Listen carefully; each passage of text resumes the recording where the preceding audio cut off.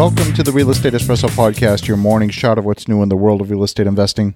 I'm your host, Victor Manesh. Today we're talking about balance of trade. One of the things that can affect inflation is the balance of trade.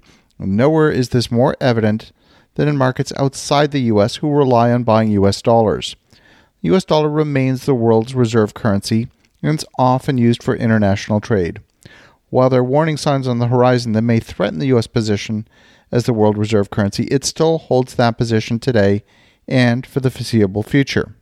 We often think of inflation as the rising of prices, when in fact it's actually the opposite. It's a reflection of the devaluation of the currency. But when we say devaluation, what exactly are we talking about? Is the currency being worth less compared to what? Are we talking about comparing to the price of an ounce of gold, the price of another currency, or the cost of a loaf of bread? So much international trade is conducted in U.S. dollars that imports are often priced in U.S. dollars. Money is borrowed in U.S. dollars as well. Most notable examples of that are countries like Argentina and Turkey, but there are others. If the local currency is devalued relative to the U.S. dollar, then the cost of repaying that debt goes up. The cost of servicing the debt goes up proportionally according to the devaluation. Even a small devaluation can make servicing an existing debt unsustainable. Now, it's clear why the lender wants the loan denominated in U.S. dollars. They don't want the risk of their money becoming devalued. They don't want the foreign exchange risk. They realize that by transferring the foreign exchange risk, they're simultaneously increasing the default risk. The debt becomes more expensive to repay, then the risk of default goes up. I believe the next economic downturn is going to be triggered by some major credit default. It might be a government debt, perhaps some corporate debt. I can't tell you exactly who it's going to be. Is it going to be Greece, Spain, Portugal, Argentina, Turkey, Italy? We really don't know. Maybe it's Japan. There's such a web of counterparty risk throughout the entire global banking system, it may be impossible to know exactly where the weakest link is. Only a year ago, Argentina issued $2.75 billion in debt denominated in U.S. dollars, having a 100-year maturity. Less than a year later, these bonds are trading at 83 cents on the dollar. That's the risk premium the market has built into these bonds. Remember, Argentina has defaulted twice in the past 20 years and 8 times in the past 200 years. In my opinion, the chance of these bonds being paid in 100 years is close to zero.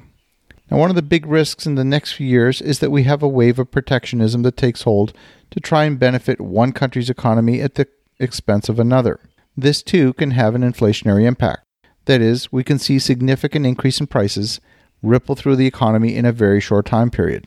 For example, we've seen a 25% increase in the price of softwood lumber since the beginning of the year, and that's translated into 3 to 4% increase in the total cost of new home construction. At the end of the day, I don't believe the tariffs are going to be the new norm. In my opinion, they're a negotiating chip in the global game called balance of trade. Imagine if you managed your family's finances the way some countries do. Truth, countries operate not that different from families, at least not the way they're supposed to. If you have too much consumption and not enough production, then your household is going to risk bankruptcy. And if your consumption is funded by debt, and that debt is held by one of the suppliers, then again you risk bankruptcy. That's exactly the situation that exists on a global basis. We've got 25% of U.S. treasuries being held by China, 13% of U.S. treasuries being held by Saudi Arabia. So more than a third of the U.S. sovereign debt, the U.S. government debt, is being held by 2 foreign governments that we have a major trade deficit with. The so-called trade war between the U.S. and China, the U.S. and the European Union, and the U.S. and Canada has been the topic of lots of criticism. And there's no doubt there's a concerted effort from the White House to bring the balance of trade between the U.S. and its trading partners back into balance.